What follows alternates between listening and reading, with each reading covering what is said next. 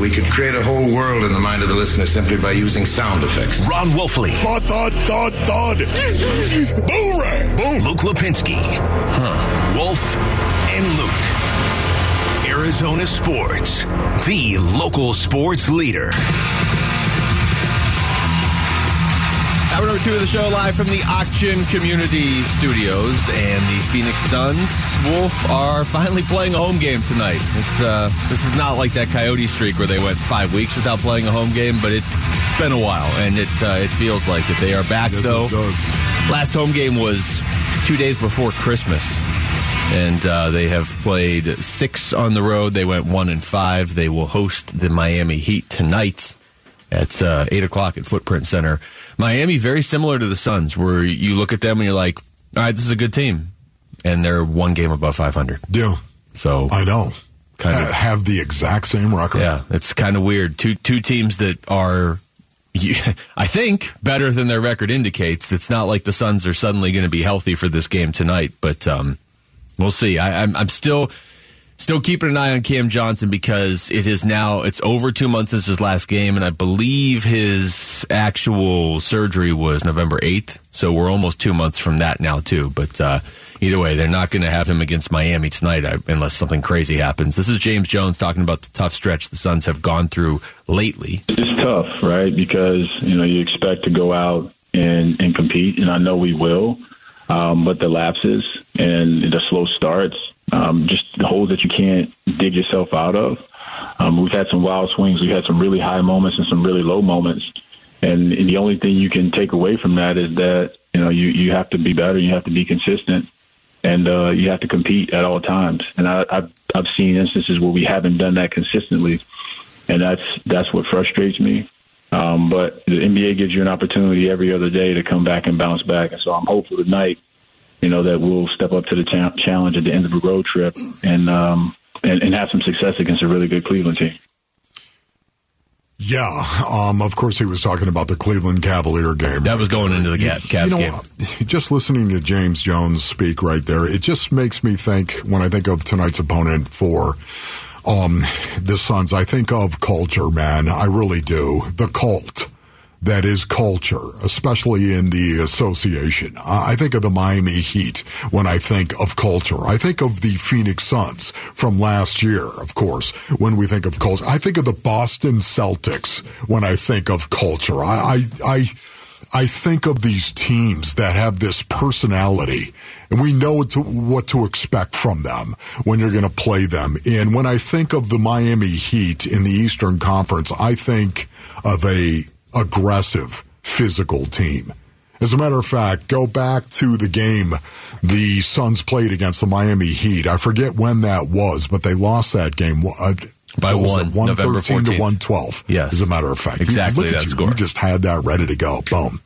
You had that ready. Yeah, right? But you remembered it. Right. I didn't remember the exact final score. Yes, 113 to 112. And if you go back and you watch that game, the calls that were made against the Phoenix Suns and the calls that weren't made against the Miami Heat in that game, that was one of the few games that I was like, what? What? That was the game.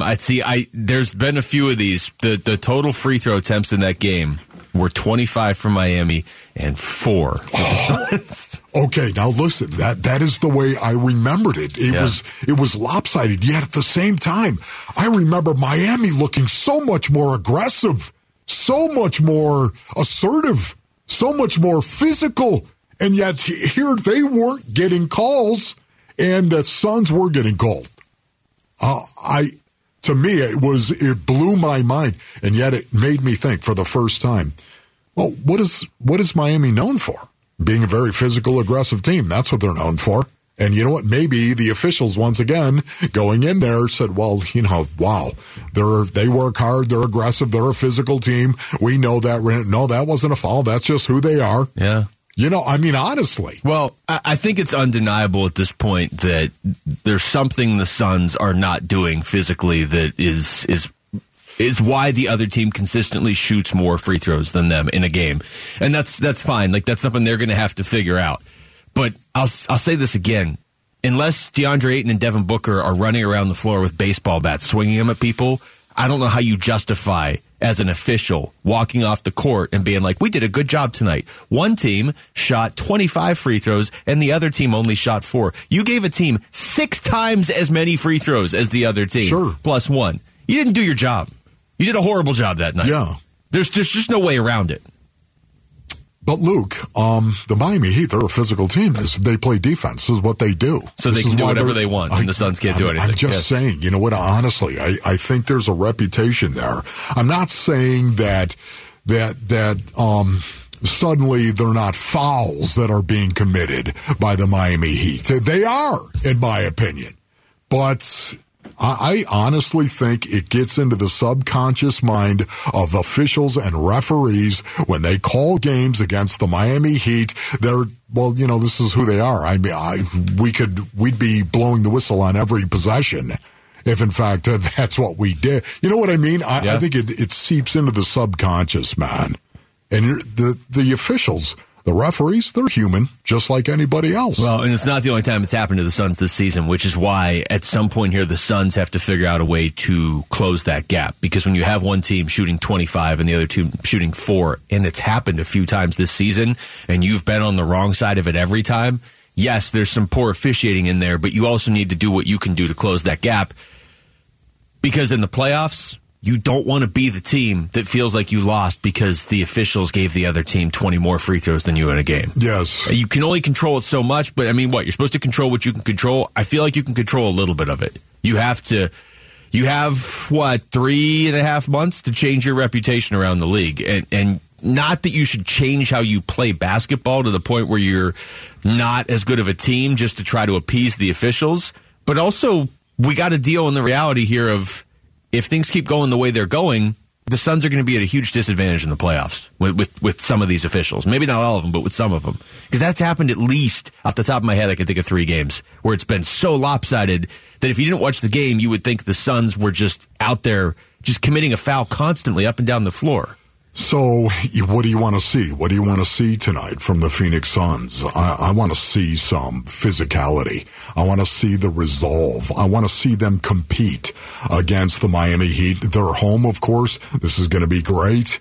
But I want to see all of that juice centered on competing with the Miami Heat and how they play and engaging that essence of being physical and playing some tough defense right now, because you know you're going to get that from the Heat. Even though they're 20-19 as well, you know you're going to get that. Are you going to compete against that? Will the Heat bring out the best in what the Suns have to run out onto the floor? That's what I want to know. I think the Suns just need just a good win at home. I know that sounds simple, but you're finally back at home for the first time in a couple weeks, and the last month plus hasn't felt like the Phoenix Suns. It hasn't felt like this era of Suns basketball. It almost feels like this era is ending or it's on hiatus or something, and it's not like going out and winning one game tonight suddenly cures everything, but a nice just win over a quality opponent at home, get your fans back into it. Just like you're saying, be physical, go out there, play some strong defense. Don't start the game by scoring 11 points in the first quarter or 14 in the first quarter. Like, actually score in the first quarter. You're allowed to do that. More from James Jones on Burns and Gambo talking about the team and how they haven't been on the same page defensively. We just haven't been on the same page. You know, we've had instances where we're not finishing possessions, and you know we're allowing players to get to their strengths. And we all know in this league, players are too good if you allow them to get to their comfort zone. We've had some games where we've been extremely disruptive, and we've had extreme game plan discipline, and we've had success against the teams like Memphis. And then we've seen other games like teams like Houston, where we just did not lock in. And, you know, so that for us is the challenge. Like, there's no fix outside of game plan discipline and competing and making shots and missing shots. That's a part of the league. You know, we have streaks where we make shots, the opponent does as well. But we just have to be better. We just have to be better across the board. Man, it just, you know what, I think about that, and I listen to James Jones right there, and it makes me think, you went out against the Cleveland Cavaliers, and you out-rebounded the best rebounding team in the association. They rebounding has been an issue for the Phoenix Suns. I think we'd all say, yeah, absolutely. We all know that. And yet you went out there, you cannot tell me that Monty Williams and his staff weren't all over the guys in regard to what they had to do to win this game, and that was rebound. We have to compete on the glass. We have to do it on both ends of the floor. Rebound that basketball.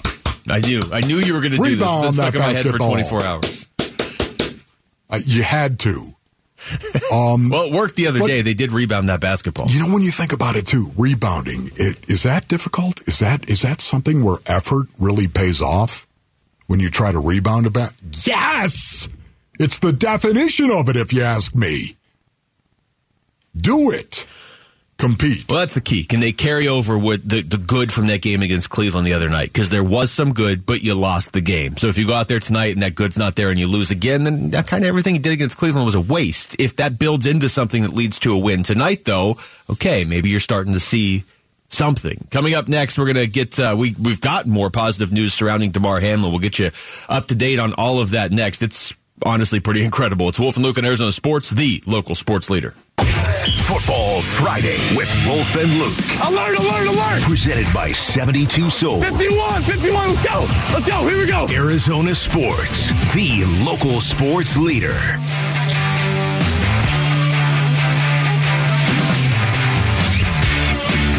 All right, good news out of, I guess this would be out of Cincinnati, but out of Buffalo, regarding DeMar Hamlin. This is crazy, Wolf, to think that this all just happened less than 4 days ago. And now you have this update from Ian Rappaport.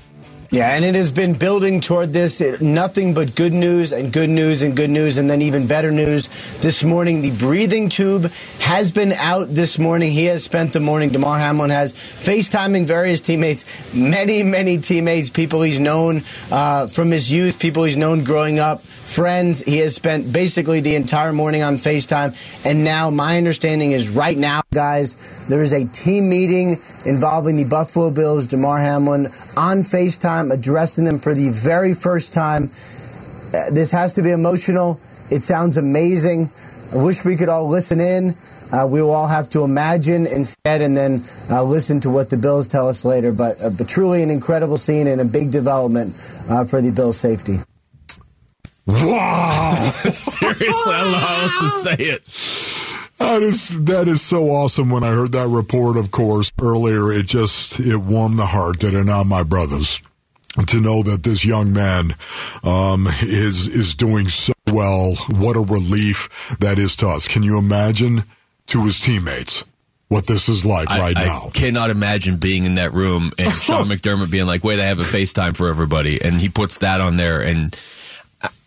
Look, we throw around incredible and unbelievable a lot in sports, but this is like, this happened this week. This happened 3.5 days ago. Like, I know we were all thinking positively, right? Yeah, and putting the positive vibes out there, and obviously it helped. But, man, I thought, I was hopeful, like, maybe we'll get a good update on DeMar Hamlin, maybe next week or something. Maybe he's talking to his teammates over FaceTime. That is unbelievable to me. It is so encouraging for everybody out there, all the prayers that have been offered up for DeMar Hamlin, of course. And thank you, Lord God, for the healing of this young guy and the fact that he is doing as well as he is right now. It's just a stunning thing, and it's one of the reasons why the Buffalo Bills, at least on my power poll, the Buffalo Bills have become the favorite to win the Super Bowl because of this situation that has happened. This is to see DeMar Hamlin recover the way that he is, in the way that this must encourage and focus and remind every guy that is inside that locker room who is his teammate. Are you going to go out there and are you going to play as hard as DeMar played and as hard as DeMar has fought for his life? Are you going to do it? It's one of these things that galvanize a locker room, galvanize a team. I would not be surprised. It doesn't mean you're going to go out and play perfectly. It doesn't. But ultimately, it may give you the edge in the end. I want to make sure we get this guy's name out there because I feel like we live in an era where we talk about the idiots of the world and put their name out there. Denny Kellington, the Bills trainer, is the guy that basically saved Damar Hamlin's life on the field with everybody watching. He recognized he was in a life or death struggle, not an injury situation. A life or death. So I just feel like the name Denny Kellington should just be out there every 10 minutes today. Because that's unbelievable what that guy did. We were talking about this yesterday with Lorenzo Alexander when he was in here. And I think you kind of led to this, Wolf. If you're a trainer on a team, you're trained to handle stuff, right? But you're trained to handle an injury. And in that moment, 30 seconds earlier, he's just watching the game. He's watching a game between two teams that are two of the best teams in the NFL. And then all of a sudden it's, hey, there's an injury. Oh, hey, this injury looks bad. Oh, you have to save this guy's life with everybody watching, with all of his teammates and all of the Bengals watching, and 25 million people watching on Monday Night Football. Yes, and he did. What's amazing about it too, and I don't know. I'm not a trainer, of course. I have no idea what it is that I'm talking about here, based on O'Neill's. But at the same time, when you run out onto the field after you saw him collapse, I thought he passed out. That's what I thought he did. Thought he passed out. Yet they recognized the fact early enough, this man is in trouble. No pulse. They recognized he wasn't breathing. Again, it's kind of hard to actually see that. Of course, underneath all that gear, he had the helmet on, mouth guard, and, the shoulder pads and the whole chaos on the football field in general. Man, they identified he was in distress. And suddenly Man, it's just an amazing thing. You know what it makes me think of, based on O'Neill's? It makes me think of our first responders, man, once again. And how much we owe all of these men and women for what they do for our community and for us. Man. Josh Allen spoke to the media yesterday with Sean McDermott, and he said what, is on everybody's mind. Very emotional week in Buffalo. I don't typically like using emotion to answer questions, but the scene just replays over and over in your head, and it's hard to answer that question and actually describe how I felt, how my teammates felt in that moment. It's something we'll never forget, but to know that Damar is doing okay, and I know there's still a lot of things and stuff that he has to process and continue to go through to get back to himself. We're we heard that news this morning, and there's nothing that could have been told to us to bring our day down. We're extremely happy for him and his family. We just want to love up on him, so the next chance we get, I don't know when it's going to be. If we get to see him anytime soon, man, it's going to be awesome.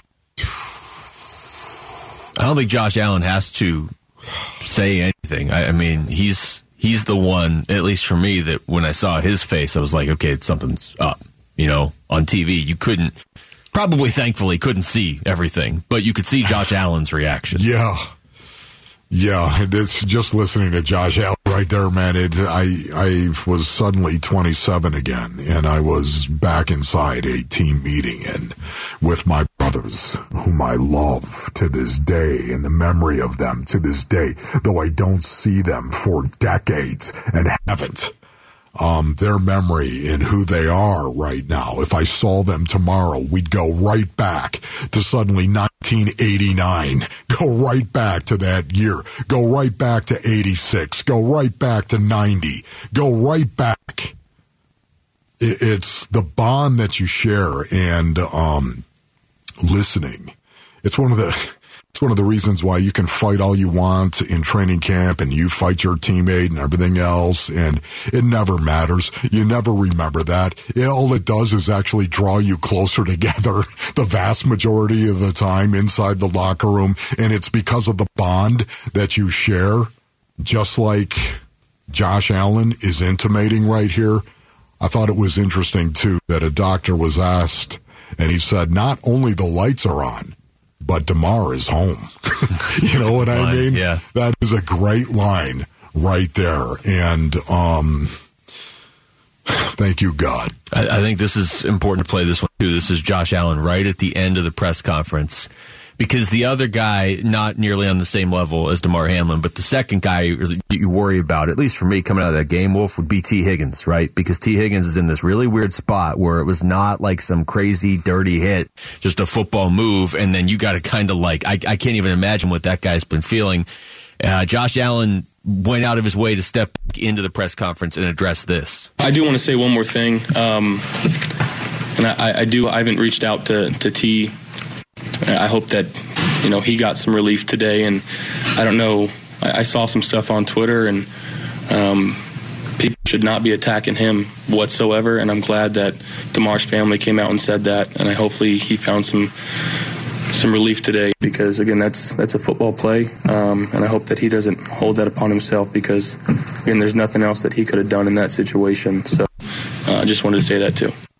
That's awesome. How about that? That's the guy Josh Allen has become.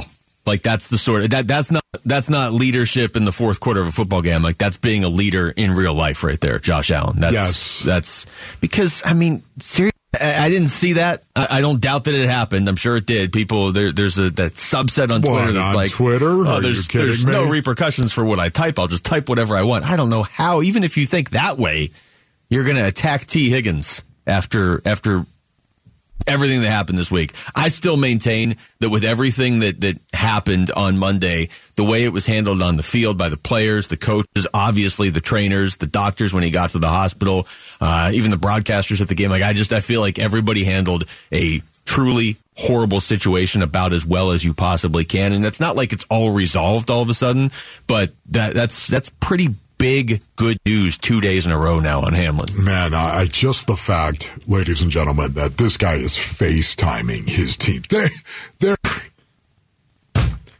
There could not have been a dry eye, Basinonians, inside that Bills meeting room. No. There could not have been. I can't imagine the reaction. Oh, my goodness. It puts the biggest lump into my throat just thinking of it. That had to be healing and also just incredibly joyous. Text us your thoughts to the FanDuel text line at 620 right now. When we come back, what should the Cardinals be expecting from the 49ers on Sunday? We're going to go behind enemy lines and talk to 49ers reporter Cam Inman from the San Jose Mercury News. Next, it's Wolf and Luke on Arizona Sports, the local sports leader. Arizona Sports, Wolf and Luke. This is Behind Enemy Lines, gathering intel on this week's Cardinals opponent from inside enemy base camp.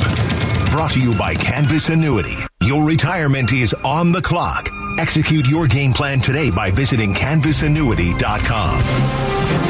All right, we're heading into Week 18. There are actually quite a few storylines heading into Cardinals 49ers. Obviously, the J.J. Watt angle. Who knows if this is Cliff Kingsbury's last game as Cardinals head coach. But on the San Francisco side of things, their storyline is they can still get the number one seed in the NFC. Joining us right now on the Arizona Sports Line is Cam Inman, 49ers reporter for the San Jose Mercury News. Cam, thank you for the time. How are you doing today? I'm doing great. Good morning. I guess let's start with that. The fact that the 49ers are in a position to get the number one seed, and they need a little bit of help from Philadelphia, or I guess the Giants is a better way to put it. But how much of a focus is there on that right now? Yeah, I think it's incentive enough where they want to finish with one of the top two seeds, right? They're right now seeded number 2. So they know if they win, they'll be a top 2 seed and, get 2 home games. Maybe they take care of business first time. But, yeah, the fact that the number 1 seed could still be in play because Philly's kind of doing a face plant here, and it depends whether their quarterback can kind of rally around a good defense in Philly against a bad Giants team where they're not expected to play most of their starters, I would think. So, yeah, I mean, the Niners are going full speed ahead, saying that they'll play their guys all the way through.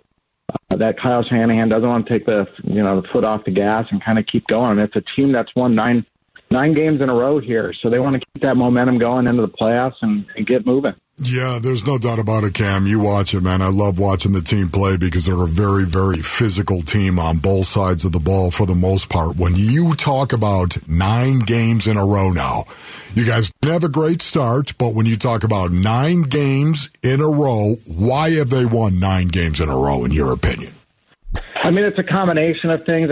Obviously, their defense is playing really well. They didn't play so great against the Raiders last Sunday and had to go to overtime to win that game 37-34. But the defense and Nick Bosa should be the defensive player of the year. He leads the league in sacks and quarterback hits. They have a good playmaker at every level of that defense. And Fred Warner's at linebacker, and they have some decent defensive backs in Travarius Ward, Hufanga at safety. But then you look on the offensive side, right, and it's how did they overcome? They're on their third quarterback here. You got Arizona native Brock Purdy going to be making his fifth start now in place of Jimmy Garoppolo, who got his job back after Trey Lance broke his ankle in week 2. So how do they weather that storm offensively? And I point to the midseason trade of getting Christian McCaffrey because they haven't lost a game since McCaffrey became their starting running back, and he does so much besides run the football. He's a great receiver, great decoy. He's meant so much to that offense. And it's an offense that obviously has other talented guys around it with, Deebo Samuel. You got the best left tackle in football in Trent Williams, maybe the best tight end in football in George Kittle. And you have a great offensive scheme that Kyle Shanahan has implemented here in year 6. And they're rolling. They're putting up a lot of points. They're putting up I think it's the second most points the franchise has had in probably the last 25 years. So they're scoring really well, and Purdy's been he's been, I don't want to say a revelation, but it's been a really fun surprise of how well he's been able to conduct himself with a really high stressful offense with a lot of motions and misdirections, and it hasn't fazed him, and it's really been fun to watch. Talking to Cam Inman of the San Jose Mercury News. Yeah, I want to follow up on that with Brock Purdy because he's obviously a local kid from here, went to high school in Gilbert at Perry High. I know this is probably the last thing on the 49ers' mind right now, but from the Cardinals' perspective, it's like, okay, who are they going to be dealing with in this division next year and going forward? What do you think he has done in terms of his future role with the 49ers if he keeps going on this path he's on right now? Yeah, it's like up here in the Bay Area, I mean, the 49er world revolves around quarterbacks thanks to Joe Montana and Steve Young winning Super Bowls, and they haven't won one since those guys left. So it's who's going to be the guy? Who's going to be the guy? And, last year they spent so much of their draft equity to get Trey Lance, and nobody's seen enough of Trey Lance to form a definitive conclusion. So, Lance will still be in the fold, but Brock Purdy, I mean, the way he's going, he's the starter going into next season, in my opinion. And yes, that could change if, he fizzles out here real fast in the playoffs and it's an open competition come training camp. But I would expect it to be a 2-quarterback race in camp, but I think everybody knows it's Brock Purdy's job to lose right now for how well he's played, the command he's shown. He's thrown 2 touchdown passes in 5 consecutive games since Garoppolo went down with a broken foot. So, but it's more than that, and it's more than stats. He has this that innate the leadership ability, the it factor, the hard work, the head down. He gets it, and then on the field, he's a little bit more mobile and just kind of he's got a great pocket presence, and he can shift his arm angle the way Mahomes has a little bit. We talked to him a little bit yesterday about his baseball background, that he played some baseball, but then he committed all the way to quarterback and midway through high school. And obviously his dad plays some minor league baseball too. So he's a good kid, and the whole Mr. Irrelevant stuff, everybody loved to ridicule it for, I guess, his first 2 starts, and then everybody forgot about it because now it's just like, okay, this kid's a legitimate NFL quarterback. Doesn't matter where he was drafted. Yeah, Cam, I believe that every team has a culture. Sometimes it's a good culture, sometimes it's a bad culture. Kyle Shanahan, does he have a culture, and if so, what is it? Kyle Shanahan, he's brought in a collection of guys that have they've been through the ups and downs together, right? So it's not like you brought in all these mercenaries to go on a Super Bowl title run. You brought in some of the best players at their positions, and you paid them as such. And so guys see that you get rewarded if you play at the top level. Really high character guys. There haven't been off-field issues with this team outside of Reuben Foster the first year in Shanahan's watch. And then it's just, he relates very well to players. And I'm going to put a lot of it on him because he's changed his staff a lot in the last few years. His coordinators are getting hired to be head coaches in other places. Kyle's very direct with them, but he's also a really good teacher and explains things so that no matter what position you play, he can explain it to you, not only your job, but everybody else's job, which really makes it so team-oriented. And, like even before, like just for example, like before every practice, after they get done stretching, everybody shakes each other's hands, right? And then they form the huddle and, then they go on their way. But it's a really good team camaraderie. It pulled them through last season when they had to go on a big playoff push to finish the year just to qualify. And right now, they started 3-4 this year. They're on their third quarterback, and they're on a 9-game heater. Cam, we appreciate the time, man. Thank you for everything. We'll talk to you again down the line. Thanks, Cam. Okay, have a happy New Year, too, guys. Not too late to say it. Thanks. All right, you too. That's Cam Inman of the San Jose Mercury News. How about the stat on Christian McCaffrey? He gets to San Francisco. By the way, it's the third time the Cardinals have to play Christian McCaffrey this year because they obviously got him in the Carolina game, too. When is it too late to actually say Happy New Year? Is it, I'd give it to the end of January. Really? Yeah. Why okay, not? Cool. It's, they haven't lost a game with Christian McCaffrey. That's awesome. Why? It just seemed like such an obvious move of just like, hey, go out and get Christian McCaffrey and you'll be a lot better. And for some especially reason, in that offense right there. Yeah, that's true. San Francisco, he probably fits better there than anywhere. That dual threat offense. That's frightening. All right, when we come back over to basketball, one national analyst says DA's trade value is only going down. You buy that? We'll get into it next. It's Wolf and Luke on Arizona Sports, the local sports leader. Wolf and Luke. Arizona Sports, the local sports leader.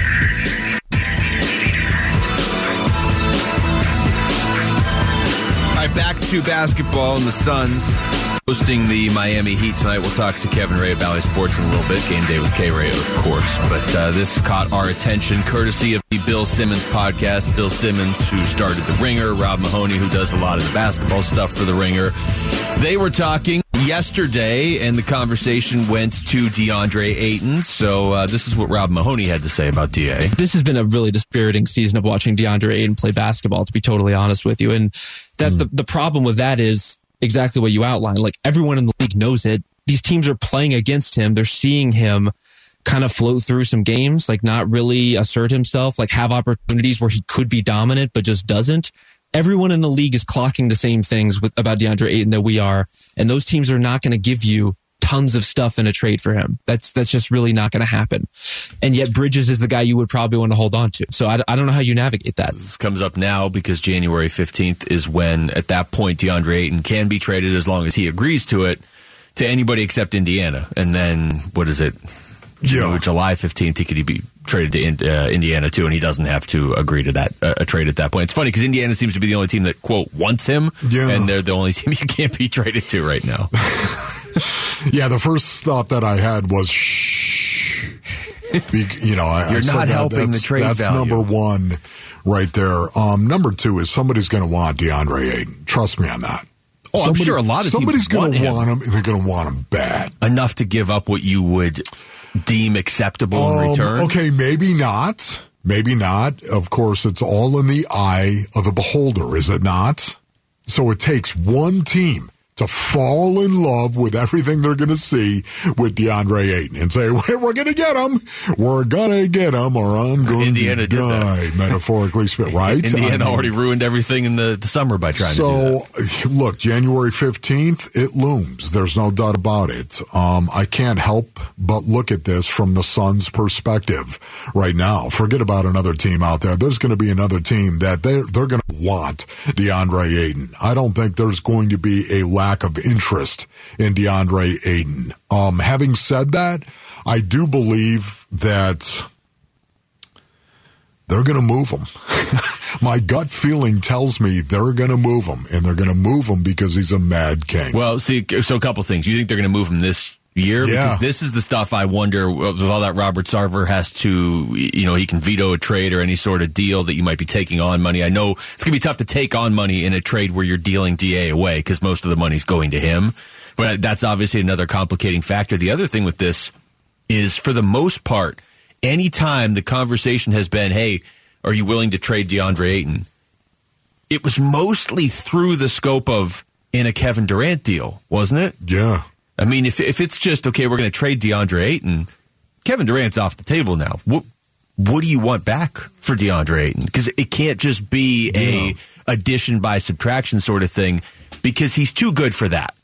He's too good to just say, let's get rid of this guy because it'll help our team. Like, you got to get something significant back, and I don't know what that significant piece is. I know. Because they got to help you right now, too. Yeah, you think so. Maybe it's money. Maybe it's just, we'd like our money back. Better not be that. I would be livid if it's that. So we could give it to somebody else. Well, then you got to do that, like, the next day. Yeah. It's very disconcerting to me to listen to this. And the reason being is because we all have known this about DeAndre Ayton for a long time. Seriously. If you got right down to it. If you really watch DA play, this lack of perceived effort, it has been something that has, it's hurt DeAndre Ayton, I think, on a league-wide perspective, and nationally, certainly. I thought the playoff run that ended against Milwaukee, I thought maybe he had turned a corner there because he was such a big part of that playoff run. And I remember going into last season thinking, okay, and maybe that doesn't show up for 82 games with DA, but in the big ones, he's going to be big now. And in the playoffs, he's going to be big. And again, it's not just him. That Dallas series was a mess for everybody, but the fact that he couldn't take over that series in a way where you used number 1 overall pick on the guy and you're about to make him a max player. I mean, that's the thing. He's always been viewed through the lens of you're the number 1 overall pick ahead of Luka Doncic or you're a max player. The number 1 overall pick ahead of Luka Doncic isn't his fault. He played well in college. That's where he got drafted. So I'm able to put that behind me at this point of looking at DA. But you want to be paid like a max player, you got to be a difference maker too. And you got to be a max player. I think it's going to be tough to trade him and get legitimate value back. I don't know if you're going to get. I don't think you're going to get legitimate value back. I'm not sure I want to trade him then. Well, that's a situation that you're going to have to decide. But for me, I know what I believe. If in fact my assumption is true, Basinonians, if it's true that you've got a bunch of guys inside that locker room who love DA, and they look at him, and he's a great guy, and he's a great teammate. We love him.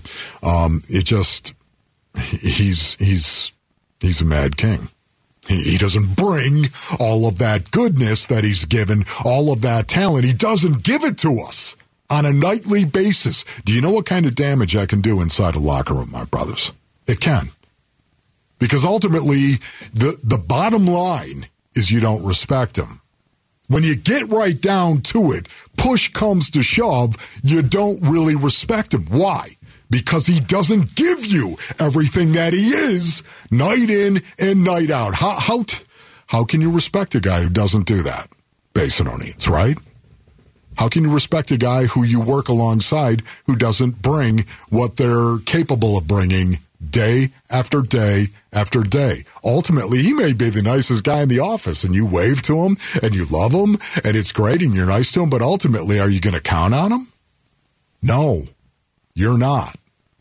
And a lot of times, that means you're not going to really, ultimately, when push comes to shove, on the job, you're not going to respect him. And I think that's what could possibly happen, and that is the definition of a cancer inside a locker room. Here's more from Simmons and Robert Mahoney just on where this team is going right now, direction-wise. Them not taking Halliburton was just a crippling decision.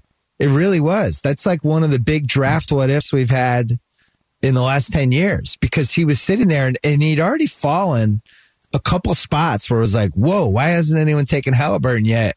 And then he lands in that Phoenix spot, and they take Jalen Smith who last 2 years. But you just think that one decision, and they've made some good ones, that one decision, it's a completely different scenario right now than if Booker and Halliburton. He would change the complexion of their entire team. Tyrese Halliburton has become that guy who, like, there are GMs, assistant GMs, scouts who are going to be up at night for the next 5 years thinking, like, why couldn't I convince the right people in the room? Even if you were a believer, like, why couldn't you sell the right people that he was your guy? Because he's proving to be exactly that kind of player, a guy who could be a perfect pivot piece for them, right? And going from, you've been to the NBA Finals, you've been a really good team, you've tried to make this work with, a slightly more veteran core in Phoenix. Yeah. But now it's time for the Devin Booker, Tyrese Halliburton era. Now we are transitioning to that version of our team, and that would have been a hell of a thing to watch. It's a shame we won't get to see it. Well, that was just frustrating.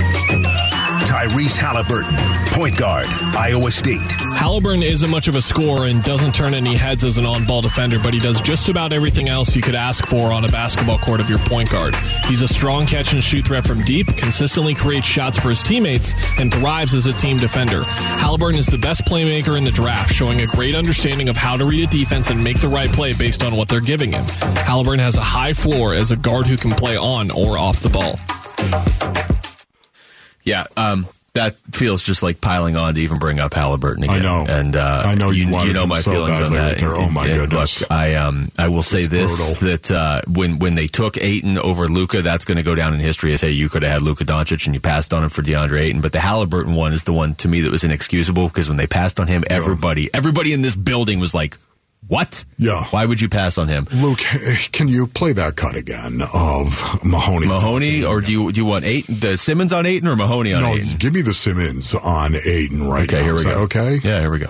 I was a big Ayton defender. This season's been concerning. It reminds me of the centers I grew up with in the 80s, like the Joe Barry Carroll type guys, where it's like they're getting their stats. It's fine if you're not actually watching. If you're watching it, like, there's something slightly missing. And it doesn't seem, within the team, it doesn't seem awesome either.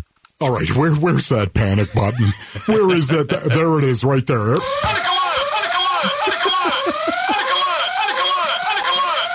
Oh, my goodness. There it is. We have the panic button right here inside the studio, ladies and gentlemen. What are you saying, Bill? What are you talking about? Hit it again. Oh, that thing is, the way he says panic makes me want to panic. Who says panic alert like panic alert? Panic alert! You big nerd! Oh, my goodness. Okay. What are you saying, Well, that was Bill? a lot of good news right Bill there. Simmons, are you saying that the word is out right now? I've said it for the longest time. Forget about the numbers with DA. It's not about the numbers. It's the how. Watch him do it. Watch how he does it.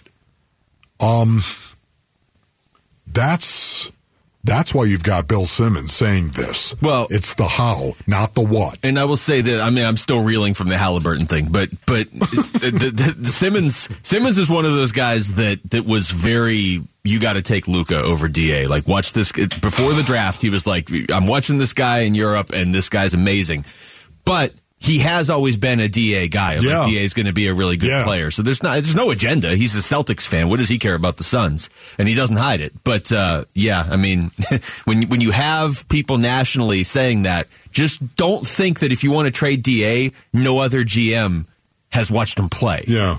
Hopefully they watched him play on the right night. Just one more.